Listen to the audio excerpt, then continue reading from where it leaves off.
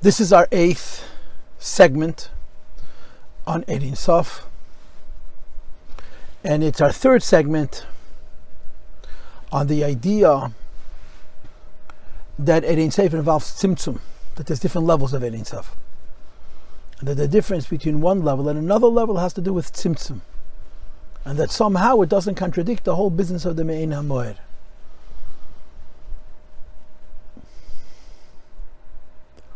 I want to begin this segment with the following approach. In general, when we talk about godliness, there's 2 ideas. There's godliness as it exists. Hashem is perfect, Hashem is whole, Hashem is complete, and He has no lack. So whatever could be is by Him. And the second concept of godliness is godliness as it exists in relationship with the world, which I'm going to get into in this segment.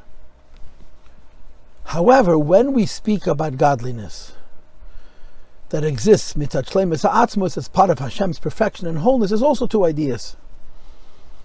There is the idea that Hashem has a yochayles, Hashem has a possibility for everything.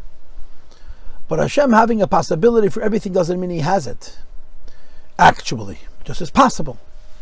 It's the notion that part of His existence, that He is a Metzias bilti Metzias.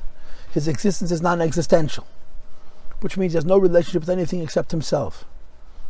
And He's shleimus bilti chesed, and He's perfect, He's holy, He has no lack, so whatever could be, He has, on a level of possibility.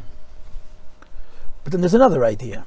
And the other idea is that Hashem's perfection and wholeness doesn't only exist in a way of possibility, it exists in a way of actualization. And this is the concept of Oyer. Godliness expresses every possibility that Hashem has as a Metzias Nimtza, as an entity, as a thing, as a form. And in expressing how every possibility could exist, actually Hashem's shleimus, Hashem's wholeness and perfection doesn't only exist on a level of yachal that it could be, that it's possible for it to be, but on a level that it actually exists. These 2 ideas, that Hashem's wholeness and perfection exist on a level of yochayles, and Hashem's wholeness and perfection exists on a level that we'll call koyach, ve'en keich asapei lamayla, on a level where it's actual, is the difference between the level of godliness, which is called yochayles, and the 2 levels of godliness, which I spoke about in the previous segment, Etzem of Ein Sof and Gili La'atzmi B'Shvil Atzmi V'Mokar HaSev of Kalan. In other words, what we discussed in the previous segment was the ideas that we know about godliness in as much as they exist vis-a-vis His wholeness. It's as if you were to say, and this is a very, very important as if, because none of these things are simple and easy, that if Hashem would not create the world, this would be. Because it's His shleimus, His perfection and wholeness. What we're going to be discussing now is the notions of godliness that have to do with worldliness, which means ideas of godliness that you would call them mechudesh, not kadmin. Ideas in godliness where you wouldn't say they always existed, you wouldn't say kadmin k'kadmu yizbarech, you wouldn't say k'may kadmi aheder, you would say kadmi aheder. That it once wasn't and now it is. Because these ideas of godliness only exist in anticipation of the creation of a world and in the relationship that Hashem has with the world. So even though they're mechudesh and they're after ratzon, still they're somehow me'ein hamoed, and they're still ha'ara, and they're still dveikus. However these things are going to be explained, I'll probably get to it in a later segment. And this is called Eses Sfiras Hagnuzos B'Matzilim. But before the Tzimtzum Rishon, and before the Tzimtzum Rishon, there's nothing but godliness. And before the Tzimtzum Rishon, there's absolutely no divisions. There's no divisions. There's no duality at all. Everything is one. There is a will for creation. And from that point where there's a will for creation, the creation, like the Chassidus brings in the Zayar, the creation exists as a part of that will, pre-Tzimtzum. And just as creation exists as part of that will, the godliness which is going to be revealed in creation also exists as part of that will. This godliness is known by a variety of names. It can be called the source of the Kav. It can be called the source of Mamalek Alamin. It can be called Chitzonius Ha'oir. Because this is a level of godliness which doesn't exist because Hashem is whole and perfect. This level of godliness exists because Hashem decided that He wishes to make a world. So obviously there's an incredible tzimtzum between the second level of godliness. Again, I'm going back to the first page of the first Maimed of the Rebbe Basei Lagani, that the first Madrega is called Etzma Ein Sof. The middle Madrega is called Gili Ein Sof La'atzme B'Shvil Atzme, which is the Mokar HaSev El Kalam. And these two levels I discussed in the previous segment. And now we're talking about Gili Ein Sof La'atzme, which is B'Shvil Ha'elamus, which is the Mokar of the source of Mamalek Alamin. This third level of godliness exists in anticipation of creation, not before. And in as much as it exists in anticipation of creation, the tzimtzum, when compared to the level of godliness which exists because of Hashem's perfection and wholeness, is extraordinary. And there's a number of theoretical differences, actual differences I don't know, between the second level of godliness and the third level of godliness. And one of them is the second level of godliness has what's called Sfiris and Kates, the theoretical possibility for infinite Sfiris. And the third level of godliness has the theoretical possibility for Esses Sfiris and for 10 Sfiris, because it's the source of the world. Or to say it in different words, the difference between the second level of godliness and the third level of godliness is the second level of godliness is the Mokar of Igulim, and the third level of godliness is the Mokar of Yesher. That means the second level of godliness is going to also come through the Tzimtzum and appear in the worlds.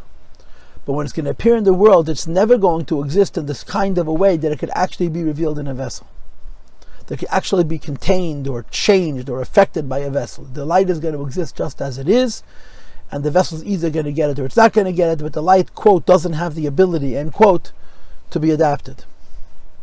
The third level of Ein Sof is the Mokar of Kav. Kav means measured godliness. And most importantly, Kav means godliness that if and when there is a vessel, which we would call a Zulas, another, the light would actually be able to go into that vessel and it would change the vessel and the vessel would change the light, etc.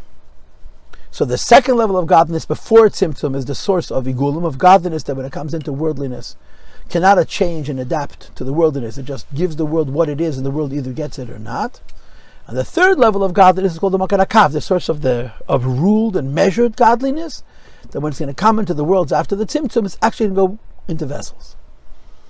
However, there's some differences of opinion in Kabbalah about how this works exactly, but basically this third level of Ein Sof, that after the Tzimtzum, it's going to be able to go into a vessel. Before the Tzimtzum, it still exists in the level of Eagle, meaning to say, the third level of godliness before the Tzimtzum is destined that through the Tzimtzum it's going to be able to go into Kelim, but as it exists before the Tzimtzum, it's not able to go into Kelim. And like I said before, there's slight differences between the way it's explained in the Samach Vav and the way it's explained in the Ayin Beis, where the Ayin Beis would attribute more ability to go into the Keli to Ein Sof Lifnei Tzimtzum than in the Samach Vav. But this is basically how it is. So this third level of godliness is very different than the first and the second level of godliness, because it's the source for godliness of 10 spheres as opposed to infinite spheres, and it exists only because Hashem decided to make a world and to be made to reveal godliness in the place of worldliness.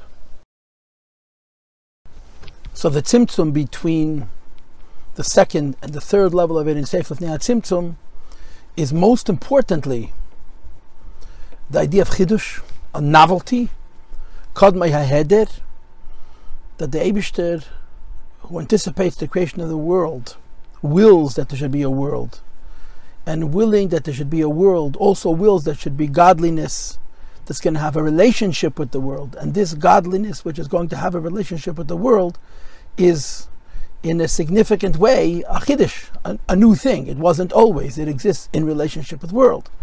And it has the possibility for 10 spheres.